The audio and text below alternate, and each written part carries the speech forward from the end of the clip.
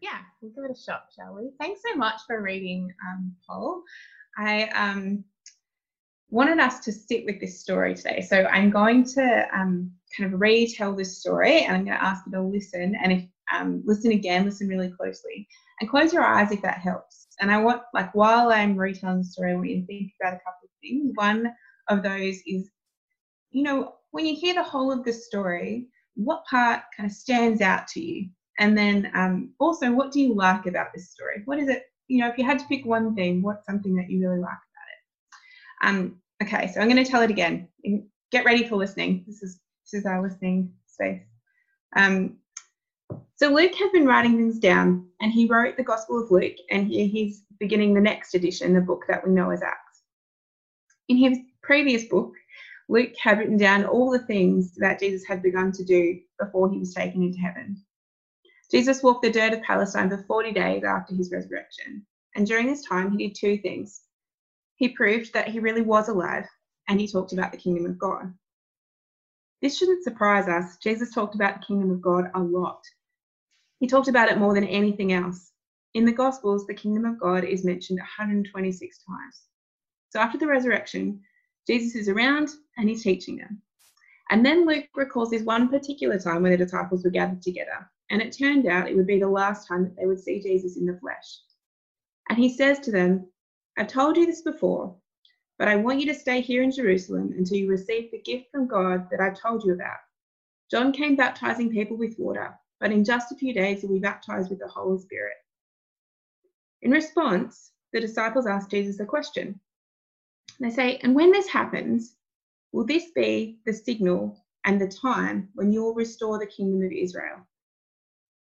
Jesus says, "The Father alone has authority to set those dates and times. They are not for you to know. But I will send the Holy Spirit and you will receive power, and you will be my witnesses, telling people about me everywhere, in Jerusalem, throughout Judea, in Samaria, and to the ends of the earth." And then Jesus is taken from them. A cloud descends, much like it did in the Transfiguration. But then the cloud disappears and Jesus is no longer with them. The disciples remain standing where they were, looking up to the sky expectantly, waiting for Jesus to reappear. And I kind of imagine they each have their hand up, shielding their eyes from the sun. And so there's a bunch of men looking to the sky, and they don't really even notice that suddenly they're joined by two others who are wearing white robes. And these two look at the men looking at the sky, and they say, "Hey guys, what are you doing? Why are you looking up? Jesus has been taken into heaven. You have seen him go in power and in glory. He'll come back someday the same way, in power and in glory." It's a pretty good story, I have to say.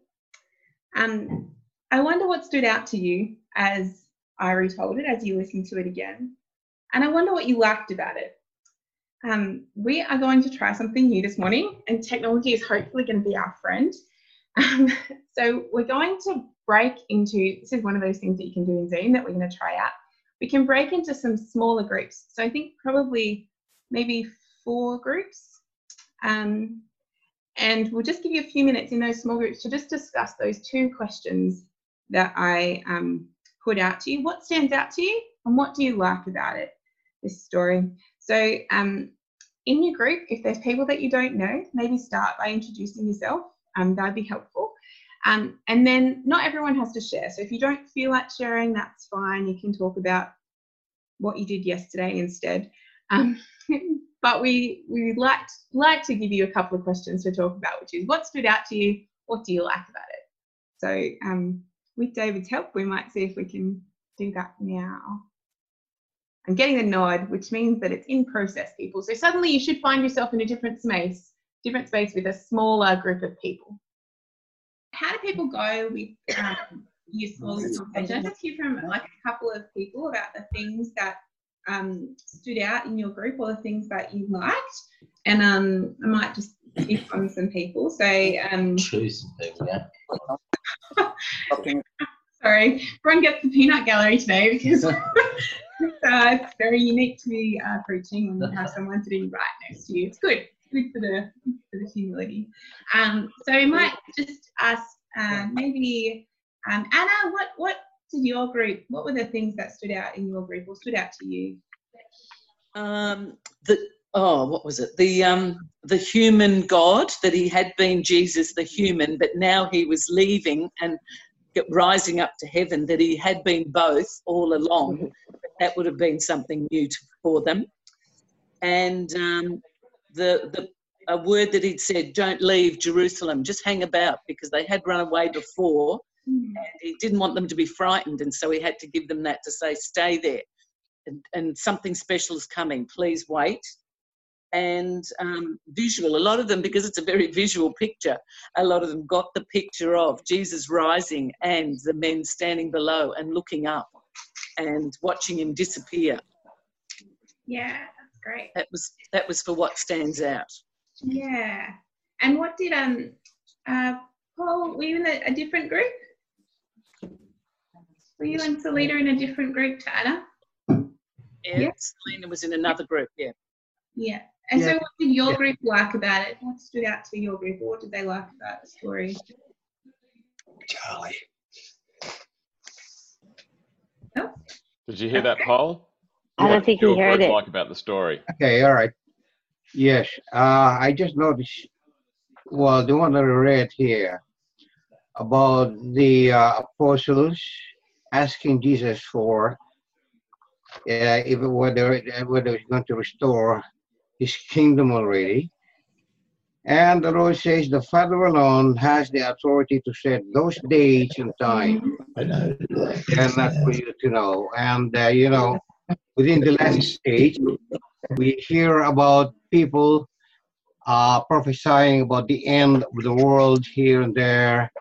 And it is very clear here that the Lord says it's not even the Lord, that even the Lord has the authority to set those dates. Yeah, right? And but yes, it is it's a good story, and I think what's interesting is that it does, when you think about those two questions, what stands out, what do you like about it, you can actually get quite a lot out of that conversation. So we in our group had quite a good conversation about all different parts of the story, and so what I'm going to do today is we're going to kind of unpack some of the things that stood out to me this week. And maybe they might have overlapped with some of the things that stood out to you, hopefully. So we might just ask everyone to go back on mute. David, everyone's gone. Well, that's okay. Thank you. So Alethea shared with us last week from the very end of the Gospel of Luke. And this week we're looking at this passage from the very beginning of the book of Acts. And there's a big amount of overlap in these passages. And part of that is about Luke kind of continuing on from his previous writings. So kind of, when we watch a TV show, it sort of says like, previously on Lego Masters. Obviously, you know what our weekly viewing is. But like, it's that Luke is kind of doing the previously, this is where I'm up to. But I think he has another purpose as well. Alethea spoke last week about the response of the disciples, that they moved from this place of fear to a place of worship and kind of freedom in the risen Jesus. And the ascension described in the passage last week kind of gives a sense of completion to the story, like a conclusion. This is where they end up, and they're happy and they're praising and they're worshiping and they're present with each other in their community. But here these actions kind of are at the beginning of the story, that kind of kick the story off. And that was one of the things that stood out to me when I was sitting with this passage this week. And so this morning we're going to have a think about what it is that's starting. What is it that it's about to kick into action? Jesus wants the disciples to stay in Jerusalem. He knows that that's a really difficult thing to ask. So he promises the gift of the Holy Spirit. And on hearing about this gift, which is, a couple of people kind of brought this up, the disciples ask if this will be the moment when Jesus will restore the kingdom of Israel. You can almost see Jesus shake his head a little bit as he corrects them. No, but you will receive power from the Holy Spirit. You'll be my witnesses in Jerusalem, throughout Judea, in Samaria, and to the ends of the earth. Just got a slide, I think, if it's possible. Yeah, so this is yay for Google. This is a picture I found so that we can have a look at like where those areas are. It's just helpful sometimes to have it visually, be able to see it. So Jesus had two priorities while he's resurrected but not yet ascended. He's demonstrating and he's proving that he's really alive, and he's teaching them about the kingdom of God. If nothing else, the disciples should know both before Jesus' death and after that Jesus is concerned about the kingdom of God. This is what he talks about all the time: the kingdom, the kingdom, the kingdom, the kingdom. And what we see here in the disciples' question is that they have a very narrow view of the kingdom. They're thinking only of the kingdom in a political and governmental sense. And I was in a group with Lynn and Terry, and Lynn kind of brought this up as well. It's sometimes interesting to see that the disciples, they still ask this question around who's. It kind of shows that they have like a narrow understanding of what's going on. And Jesus is saying here, I think bigger, look wider. Jesus has a mission, and this mission is to launch, to initiate the kingdom of God. And this, that the kingdom of God, that phrase is about God's enacted reign, his rule, God's will put into action. This kingdom goes beyond the Jewish people and beyond Israel as a nation.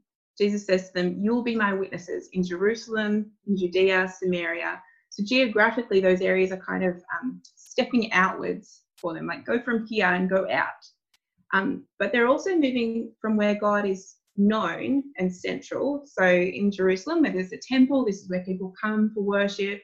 This is where kind of people know about God, or they associate with God. And then go out to the margins, go out to the fringes. So Samaria, we have that story about the Good Samaritan. What makes that story so scandalous is that a Samaritan, a heathen, a person who's so far from God, would be the person who is a neighbour to the man in that story. And so Jesus is kind of asking them to step out, but also to move to the fringes. I want to just pause there for a moment, and we might get back into our groups, see how that goes. We might just do it for 2 minutes. Might put a time on it this time. And just have a short chat about what the fringes look like to us. So when you think about where we live and you think about Darebin, where are the margins in our region? Or if you're joining us from Hong Kong, think about where are the margins or where are the fringes of your city, your area. When you think about people who are marginalised or groups that are marginalised, who do you think of? Who's in that group for us?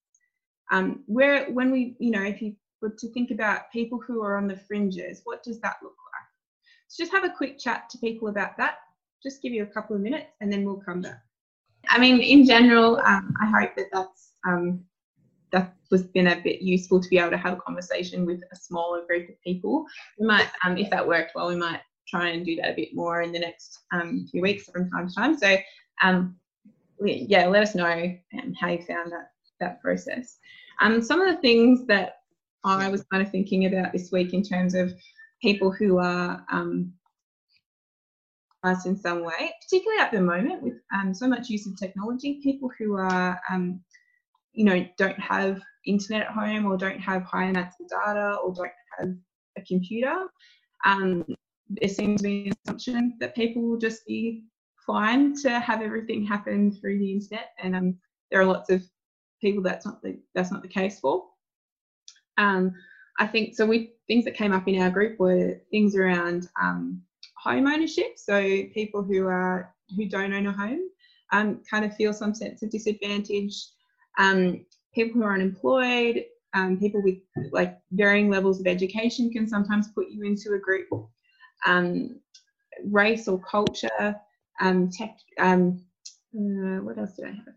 Something else. Oh, so like regional areas versus the city can sometimes feel like there's a bit of a gap there. Pretty much anything that causes someone to be different, we could choose to make that something that then people experience as a disadvantage.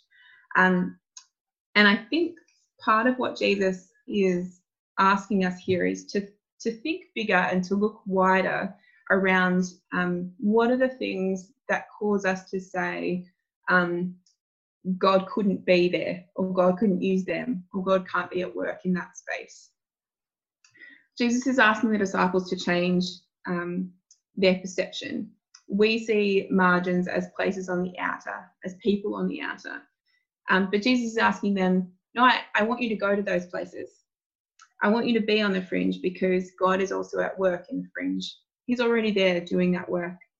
I'm growing my kingdom there, Jesus is saying. I like to grow my kingdom through you.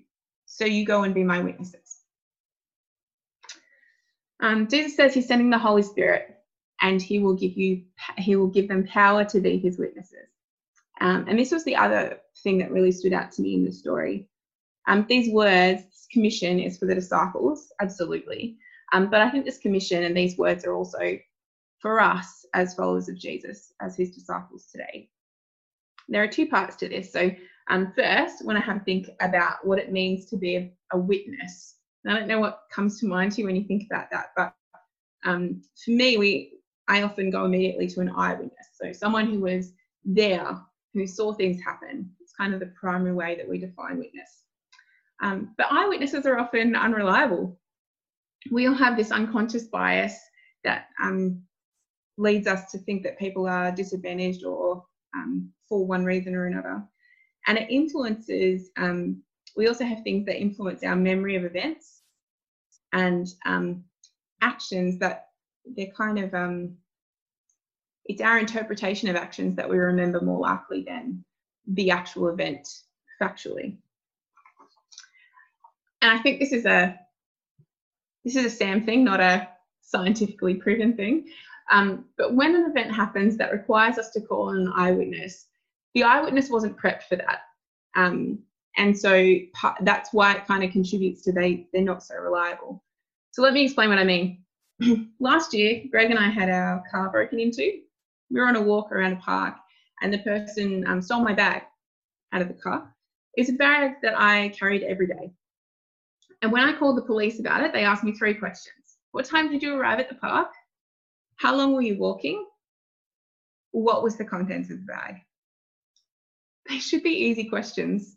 And if I knew someone was going to ask me, like if, you kind of take note of the time, if you know what time you have to be somewhere or whatever, if I knew someone was going to ask me those questions, I'd have been prepared. I'd have noted in my bag, yep, I know exactly what's in there. As it turned out, I couldn't answer them. I couldn't answer any of those questions.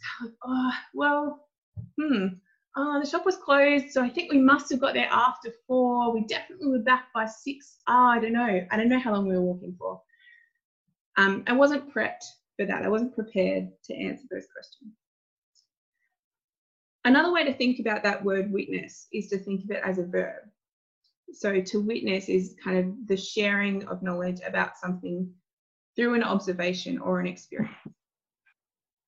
So in order to be a witness, we do need some personal experience, but we also need to be able to share knowledge in a way that demonstrates how that experience or how our observations have led us to a certain conclusion. How do those things kind of fit together? So if we come back to our story, Jesus has 2 priorities, right? He demonstrates to the disciples that he's really, really, really alive. And then he spends time teaching them about the kingdom of God. He's preparing them to be witnesses. See these facts, experience them, and then this is how these facts link to the rest of Scripture and to the way that God is at work in the world. This is Jesus' prep for mission. He's not preparing them to be able to tell this story to each other. He's preparing them to be able to share knowledge and personal experience of him and the kingdom of God as he sends them out to the edges, to the margins, to the fringes. Jesus says, I'm sending the Holy Spirit and he'll give you power to be my witnesses. So this is the second part, and it's important. I want us to really hear this. The crucial ingredient for us to be witnesses to Jesus and the kingdom is the work of the Holy Spirit in us. We aren't able to be witnesses all by ourselves. We can be prepared, and that's our job, to be prepared, but the Holy Spirit empowers. Greg and I were chatting earlier this week about being a witness. Sorry, you kind of get to be part of this now, don't you? Am I allowed to talk? Oh, no. So we were chatting about, like, you know, what is it about being a witness that's, you know, what comes to mind and what's important. And Greg said, being present. It's not enough to be a bystander. It's not enough to just physically be there. You actually have to be engaged and looking at the right things. I think there might be a slide for us for this one. So this is just a bit of a fun activity for you. So one of the things that Greg is really great at is finding four-leaf clovers. He can spot them. They stand out to him. He finds a lot of them. I think in the first 6 months of us dating, I probably got four-leaf clover most weeks. But people often ask Greg, and they say to him, like, I don't know how you do it. I can never find a four-leaf clover. How is that possible? And his answer more often than not is, well, have you been looking?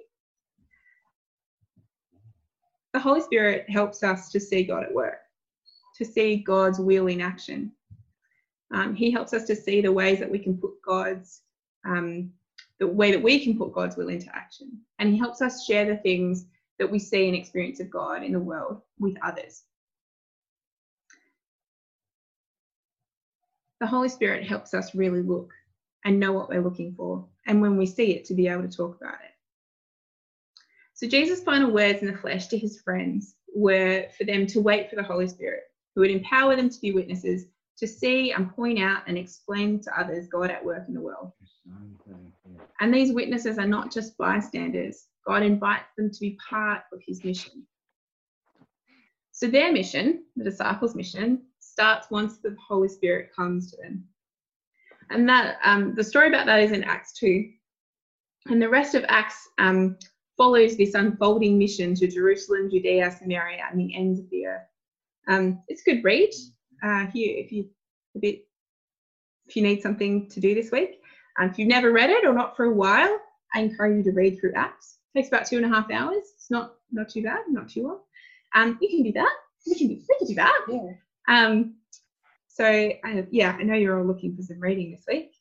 But while you're reading, think about how Jesus prepares his followers for the things that they would face in that period, and how the Holy Spirit equips and guides and comforts. And also have a think about what's going on in all of the stories that happen through Acts. What did the inbreaking of the kingdom of God look like? This is the last week in the series that we've been looking at, the snapshots of the life of Jesus. And I want to leave you with a few questions for reflection and to kind of respond to, and you can send a message through the chat on Zoom, or you can send us an email or send us a text message. But from what we've kind of shared today, what you've talked about in small groups, how we've kind of unpacked things from this story, are you prepared and are you preparing to be a witness? So 2 parts to that. Do we know Jesus? And do we know about the kingdom of God? Are we prepared to be a witness? What does bringing about God's will look like for us here in Darebin? So if we're thinking about God's at work here, how do we join that? How do we be part of that? What does that look like for us locally? And then we're also called to look wider and think bigger about our view of the kingdom. How are we looking for and supporting kingdom work kind of beyond our local community? How are we doing that? How are we being supportive of that in the rest of Australia? How are we doing that? How are we looking for that overseas? What does that look like for us? So we might just